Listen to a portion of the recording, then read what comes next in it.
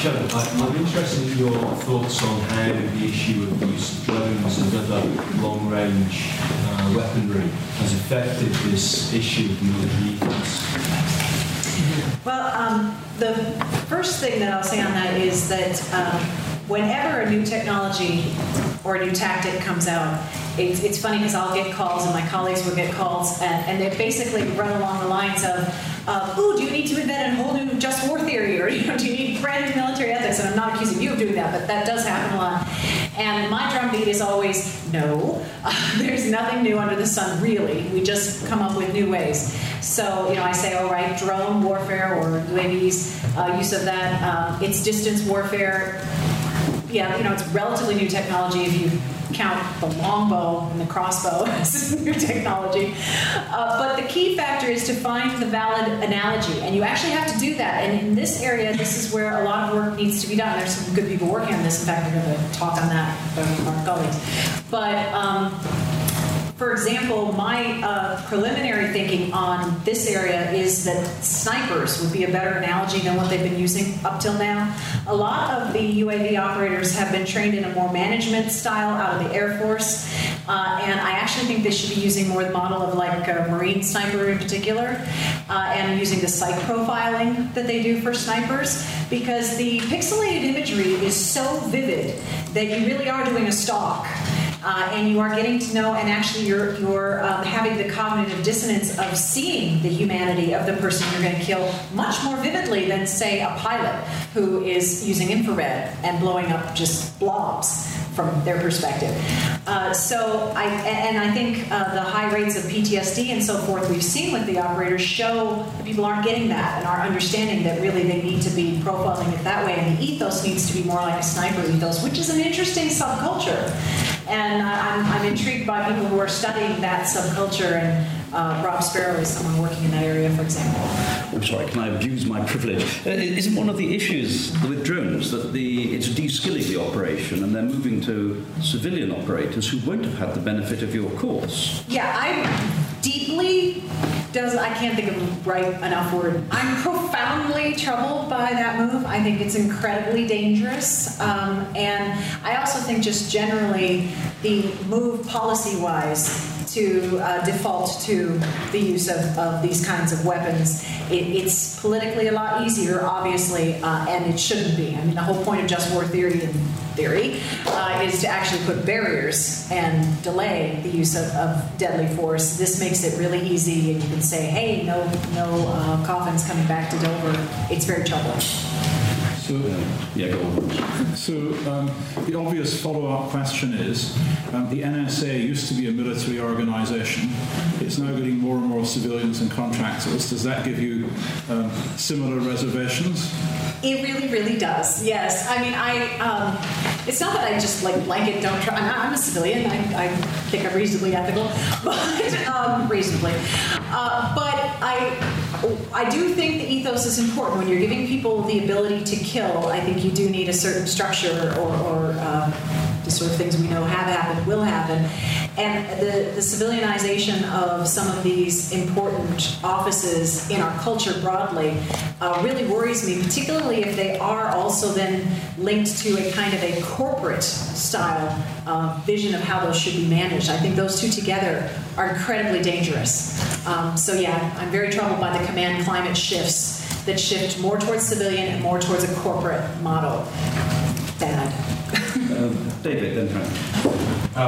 Scott, that was immensely interesting. I was wondering if there's a distinctive way that what is the term you use? The devoted actor. That the devoted actor conceives of his or her adversary.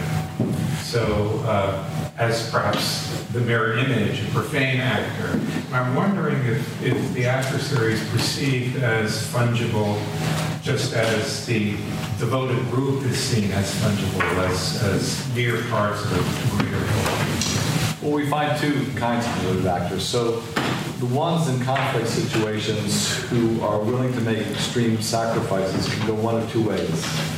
One, they can go the way of incorporation, sort of universalization. They try to gather in people as much as possible, and they open themselves up to the possibility that they're like themselves. You see that, for example, with civil rights movements and human rights movements, and they've been incredibly successful, these church-based movements.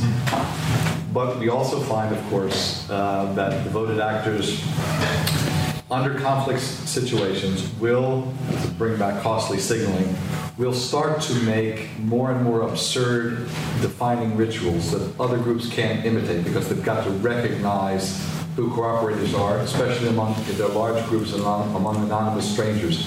In fact, if you look through the history of humanity or across tribes, you find the greater the conflict environment, the more indelible the signs are, scarification, tattooing, things like that. These rituals become more and more bizarre for the outgroups, and they're unable to, of course, imitate them, and they find them stranger and stranger. So you find it distancing, and actually ratcheting up conflict, and they tend to dehumanize in the end. So you have both sorts of movements of devoted actors. Depends on the conflict environment. Thank you. I have a comment for Shannon and one for Chris. One for Shannon is that I practice the martial art of kendo, which comes from the samurai swordsmanship. And I see parallels with what you say, that you have to train them to some restraint. Now, the swordsmanship of the samurai was for the military elite, that was the highest class. And one thing that has come through the ages to the martial art today is in some forms called the Tada, where you ritualize some duels and teach people how to react to a certain case. And there's a progression from first to second to third, where in the first one, the one who wins chops the head in two. In the second one, the one who wins chops off the sword hand.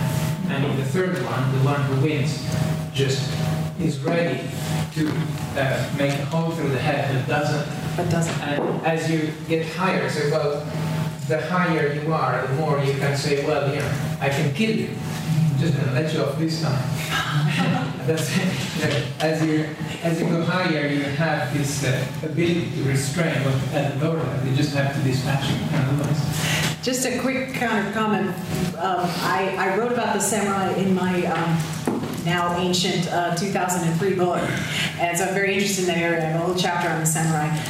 But also I reference one of the koans that is about training a fighting cock, or, you know, to a rooster to fight other roosters, and it's the exact same idea, but in this, you know, ritualized storytelling, where the short version is basically they train it and train it and train it until it doesn't respond with aggression, and then they say now it's ready because it's actually the fiercest one. It could kill all of them, but it doesn't really want to anymore. It's sort of, that's the point. And you know, one of my co-authors on one of my pieces is a recently retired 29-year veteran of the SEALs, and he says, you know, I try to tell these guys what you should aim for is to never have to fire a shot in anger, and it blows their minds because they come in with boom, boom, boom, and it's like, no, you should not want to have to fire a shot in anger.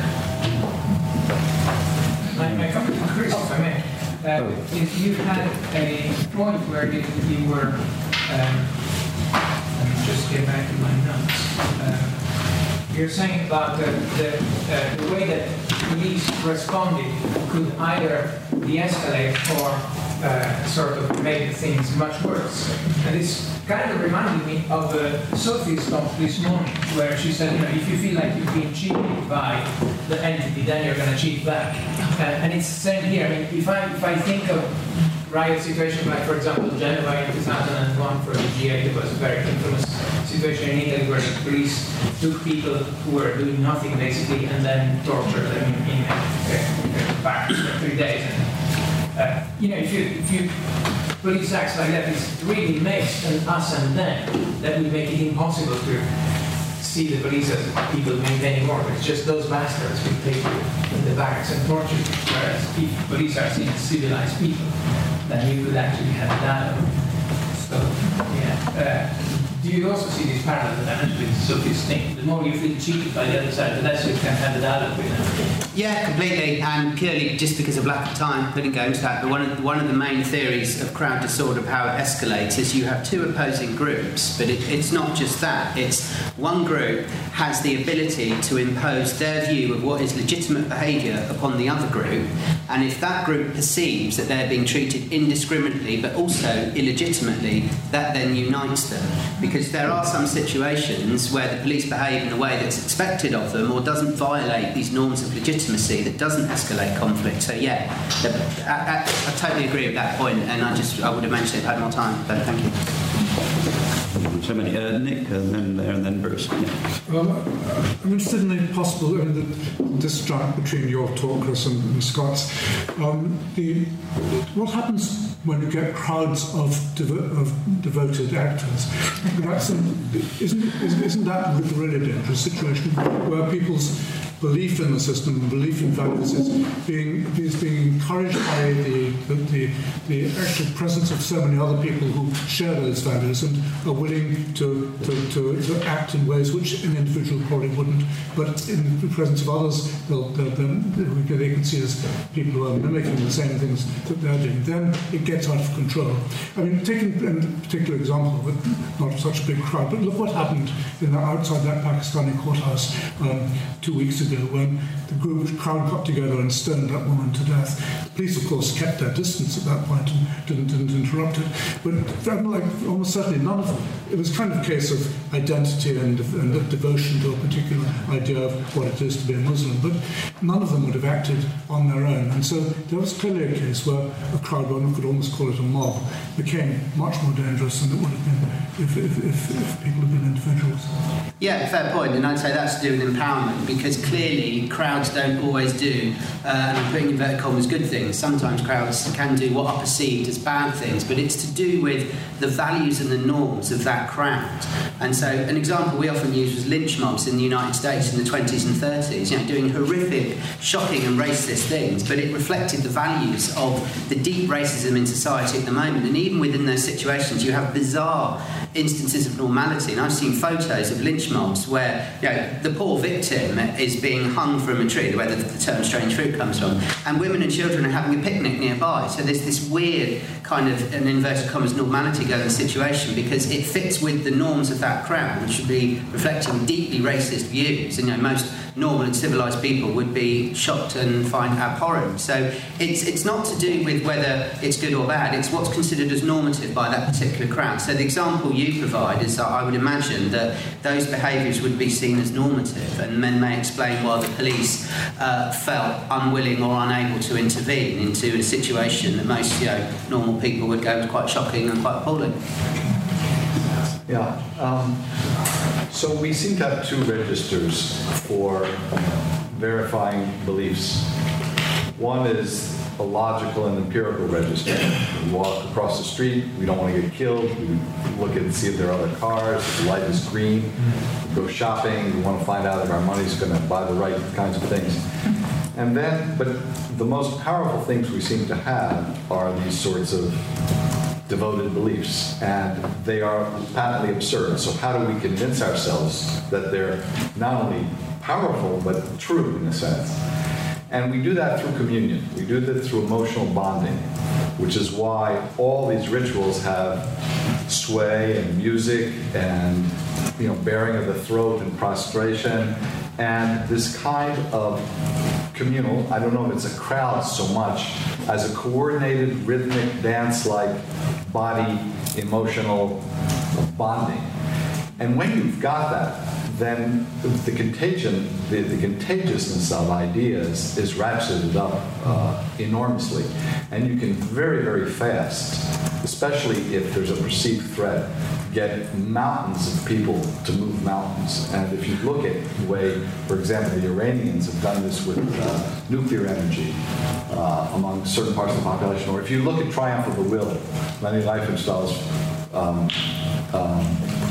film of the 1933 Nuremberg rallies, you see how this emotional bonding does more than make it normative. What it does is it internalizes it among the people who feel themselves as one and devoted, and again are capable of extreme actions which their reason, which easily overrides their reason, just like perfume does.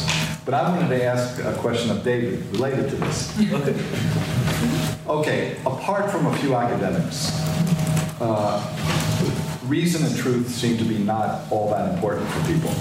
What is important for people is persuasion and victory. And maybe Hume's right, it is and ought to be a slave of the passions.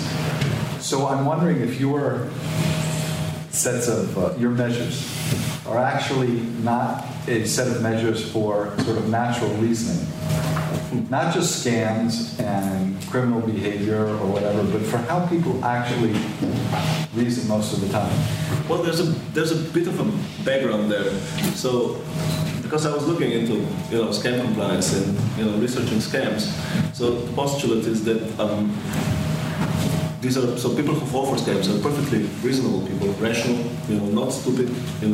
Intelligence doesn't really have to do anything directly with it.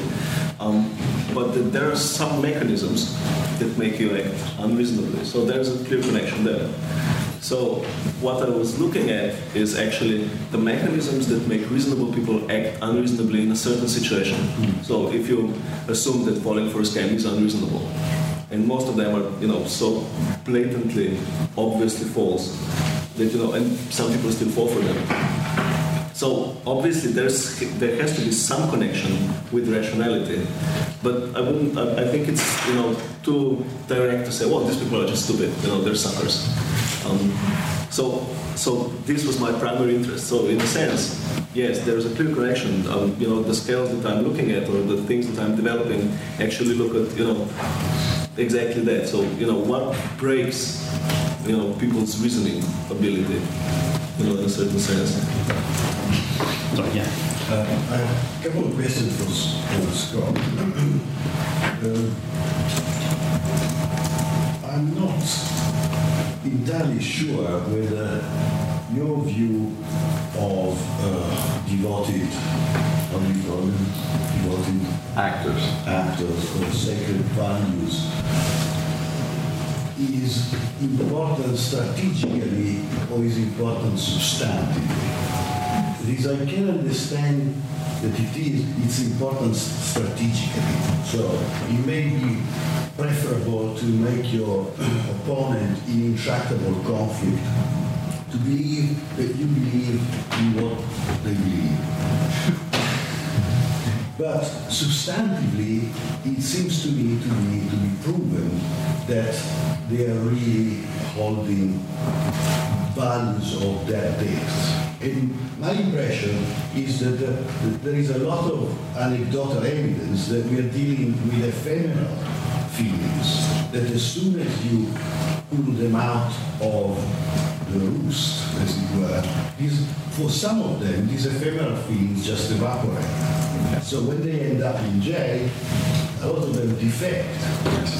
Right? They change their mind, they repent, become peaceful. They join another group of Islamic believers, if we refer to this kind of guys. So that's question number one. Question number two is just I would like to hear more about what type of hypothesis you think you can squeeze out of interviewing actors.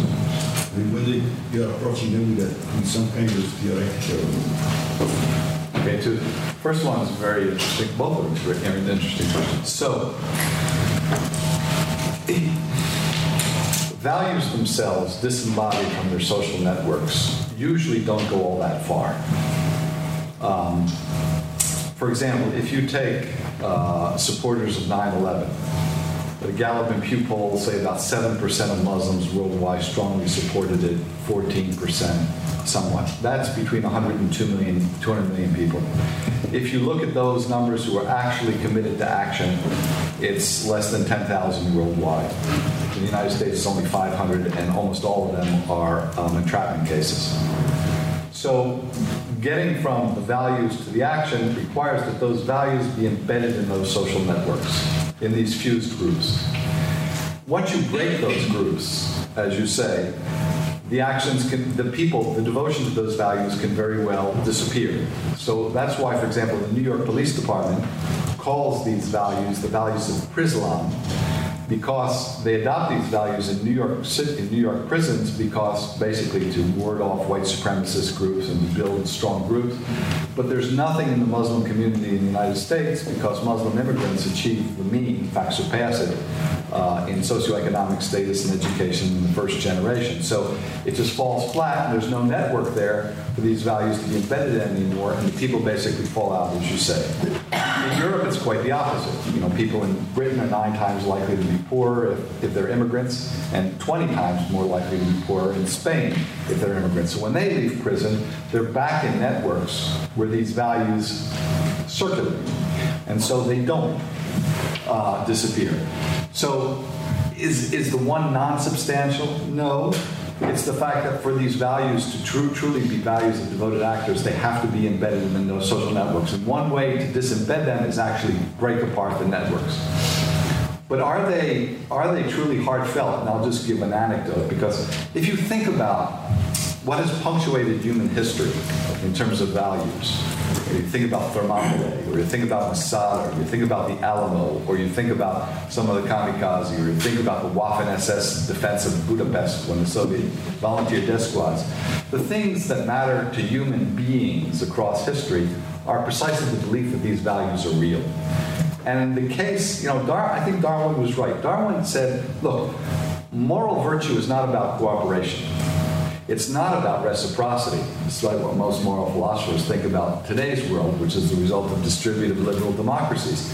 Moral values, it says, is exemplified in heroism and martyrdom, where you give yourself up for a lost cause. Because if you're able to do that, then your society can survive against all odds. But you have to internalize. It's a little bit like love. You can whisper in your honey's ear, darling, you're the best thing, my fitness calculator has come around up to now, and I could smash you in the face, right? But no, you show these massive commitments of, you're the only thing that's possible in life for me, despite the overwhelming evidence, and you really believe it. And you really believe it. And it's got to be that you really believe it in order to convince others. So it is internalized, and in fact, it is, in that sense, substantial. I'll just give one more anecdote. Hitler, I mentioned this today. So Hitler in 1938 is petitioned by the Jews of Vienna, Wittgenstein family, richest in Linz as well, and asked to declassify the Jews of Linz and Vienna as Jews, but not to declassify them, not to make them Aryans, but declassify. This is 1938, when on paper, the Wehrmacht is much inferior to the combined strength of the British and the French, and the generals of the Wehrmacht are arguing we can't have a war yet, and we need every penny and every money to mobilize. So the equivalent of something like 50 billion Deutschmarks are offered by the Jews of Austria. Hitler has all these cases examined one by one by his genealogists, and except 6. That shows you that he has socioeconomic interest, and yes, he's willing to reprioritize and reframe, but it convinces me at least that he really believes. And that devotion to belief, as he keeps saying in Mein Kampf, that is the key to being a true leader that can lead your people. So, in the sense, once it's embedded, once it's internalized, it becomes substantial and is not just pseudo sacred value. On the second question, is there a theory? Are there measures? We don't have a prospect theory yet of how these values work. But we've been able to show a number of phenomena. For example, immunity to trade-offs, normative social influences, temporal discounting, and spatial discounting. Now the question is, what happens when socioeconomic incentives are pitted against these sort of sacred values? I mean, what theoretically happens? Well, to tell you the truth, I don't know yet. I mean, we're trying to get people at the Santa Fe Institute and others to work on the models of it. but we really don't know how they jive together. All I can say is most of the reasoning, moral reasoning literature, and most of the work on rationality hasn't really considered these values at all. It's a little bit like economic reasoning was 40 years ago. So all we're doing now is sort of mapping out in a descriptively adequate way the dimensions of these values. So I think, Shannon, you're trying to almost teach sacred values in some way. You're trying to understand them.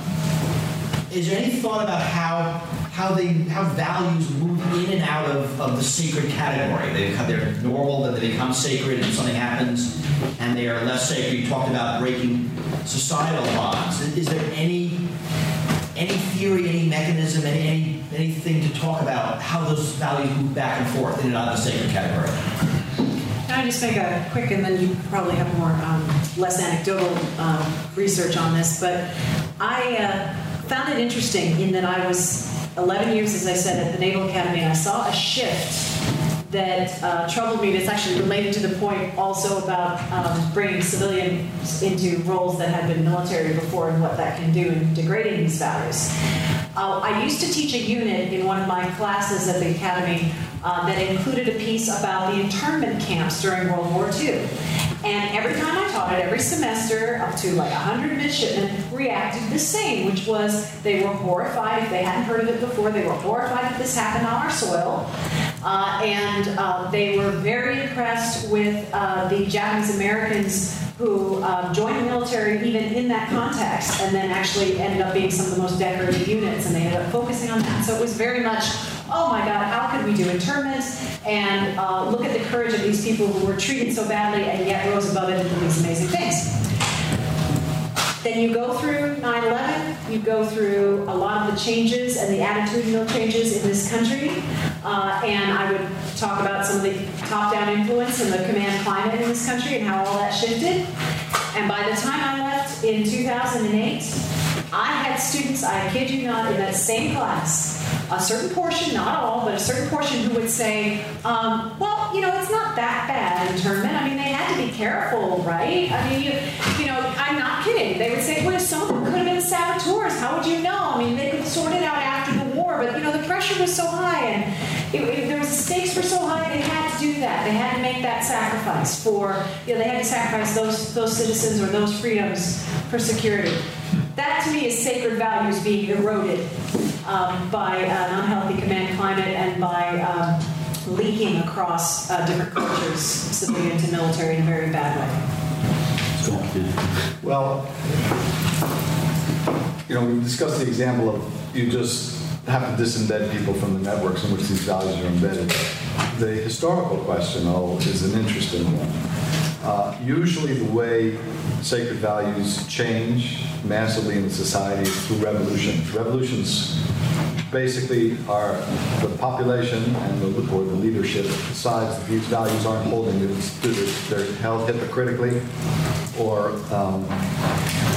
in a contradictory fashion, and the populace rises, and unless they can find a new set of sacred values, they tend to revert back to the old ones, to some combination, and try to renew them. But there are examples where there's been a slow evolution of getting out of a set of sacred values. A good example is racial identity. So our notions of racial identity and how, what ethnic groups you form in confessional groups has slowly eroded over time and into a sort of universalist human rights culture. How that happens is a very interesting historical process. And I can't give any kind of particular example, but so far as I know, no one really studies that either. That is, what is that historical process where you replace one value set with another? So I have a line to draw through everybody but David, and you may all look at me and say, no, you fundamentally missed my point. But, you know, to bring these things together, I'm thinking about situations where the police enact things in military styles, like, you know, the bombing of Move, Waco, where they went in there to pick one on each political spectrum. And I can't believe the police that were involved in that are happy about it, you know, as they they sit in retirement. But it's like almost like they've othered the citizenry so much, you know, shooting the people trying to cross the bridge to get out of Katrina, that they've taken, they've almost flipped it. They're like, first of all, we've turned this into a war, and then we toss all the ethics of war. You know, it's almost like they become their own sacred group. And I guess part of it's like, you look at some of these situations and the cops have surrounded a house or something, and I'm thinking, oh, the U.S., what are we, 200 years old? You know, the people in there could die of old age before the police aren't around anymore. Is that like a reasonable line to draw, or am I really misunderstanding the situation? Well, I mean, I think I'm sympathetic to your point that if you have groups like the police or others that try to adopt military tactics without the military ethos, bad things happen. I mean, that's back to my other point. And whether that's, you know, the CIA or some other group or just a civilian police force, I think these groups developed the ethos that they have for a very specific reason that has to do with the responsibilities that they have, and particularly the biggest one of life and death. And if you give people, invest them with that life and death power without the ethos and without the right values, don't check what they're devoted to, then you're going to get bad things happening. I did find it interesting that when I taught about Code of the Warrior, I had police forces who wanted me to come talk to them, and of course the police force does many times have a value system, but it is not identical, and there is a very different ethos that comes with protect and serve versus military. You just don't want to blend those. That's good, right? Haphazardly. That's a good thing. Yeah, no, they need to be. They need to be separate, and you don't want them blended haphazardly. And I think you're right that bad things will occur if they are misused in that way. So how do we deal with torture then, which divides agencies in the UK, divides political parties, divides people in the USA? I will shock you not at all when I tell you, speaking as an ethicist, I'm against torture. I've been telling my assistant I want her to make me a stamp that actually says like unethical, so I can just like big red. Sure. Yeah. But what's interesting there too is, people think I'm like doing the party line. I have to point out I don't work for them anymore, but I swear to you, when like the big torture cases were coming out, when Wu was putting out his materials, the military were angry. The guys that I worked with and women that I worked with in the military were very upset about this move towards making torture okay, because they saw this as eroding their core values, and they saw it as a dangerous slope. And they kept pointing out, this is not the military wanting to do this. These are these civilian agencies wanting to do this. And people who were veterans, like John McCain and so forth, who were arguing against the use of this torture, were making the point, too, that, look, you can't start picking away at these principles that we've said this far but no farther for centuries. If you suddenly say, oh, no, we're doing that now, then it's really hard to get anyone to commit to there being any lines that you don't cross. And in a weird way, it's the same kind of problem where if you start throwing around too loosely the idea in politics or international policy of this is our red line, and then you don't hold that red line, then it's like crying wolf. You cannot reestablish those principles once you erode them to that degree. It is incredibly dangerous. And I don't know how we dig back out of that completely, but I think it's going to take a generation. This is two very big questions that raised right at the end of the session, but I'm increasingly troubled by some of the unquestioned assumptions that are going on in this session. And one is to do with sacred acts, which I'll come to in a second. The first one's to do with this whole idea that somehow a professional trained army is somehow going to be better than, or more ethically behaved if you train them properly than the other. I mean, if you think about which is the war that most of us would consider to be the only, maybe the most justified war in the 20th century, the Second World War, mass civilian mobilization. And this is when troops supposedly behave better than most other conflicts. It's on our side, of course. But and look at every other action by professional forces in the 20th century. Which were the forces that did the worst things? which are the forces that killed the most civilians and everything else. It was professional forces, the professional troops.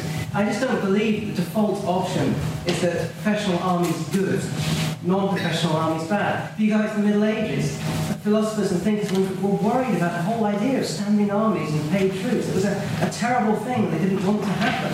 Eventually they did. So that's the general question to ask about. Well, can I just respond, because I actually think we have a fundamental misunderstanding in my position. I actually am in favor of the draft and bringing it back. My vision of military ethos is not to do with having a permanent standing professional army, and that's why I also don't like mercenaries, or as we like to call them now, PMCs. But I actually think the part of the ethos is the citizen soldier. Okay. And you actually have to, if you take that out, that is also a dangerous piece to take out. They have to know that they need to transition back to the civilian world. And if that is taken out too much, it is, I think, a problem. So I'm not as far, I think, from your position as you might worried about the sort of fetishization of the warrior that seems to be occurring in the rivers. Well, but they need to be a temporary warrior that turns back, which is why my students always said they wanted to be a Hector who wins. You're right. When I use the word devoted actor, I don't see any. In fact, I see the biggest problem facing our species right now, so that it doesn't destroy itself, is I see nothing in principle to distinguish the sort of the kind of thing that redefinition was the definition of evil in the Third Reich. The definition of evil was anyone who denied the necessity of race war. Okay, that was the definition of evil. Okay? Now we have a sort of liberal democratic definition of evil, in which we also have a madman world of the possibility of nuclear genocide for the point of nothingness. And I don't see, and I can well see that could lead just as much to the end of the world. And I don't see, in principle, anything in the evolution of our species, or even in the history, given its intermittent civilization, that decides which one of those two sort of things might win out in the end. And I wanted to ask you something about the sacred act in the second part of the question, which is coming back to this. What is about... Sorry, I think we probably ought to stop. I sense there are plenty of rather good conversations to continue at dinner, so I'm very sorry. I think we need to stop there. So let's thank the speakers again.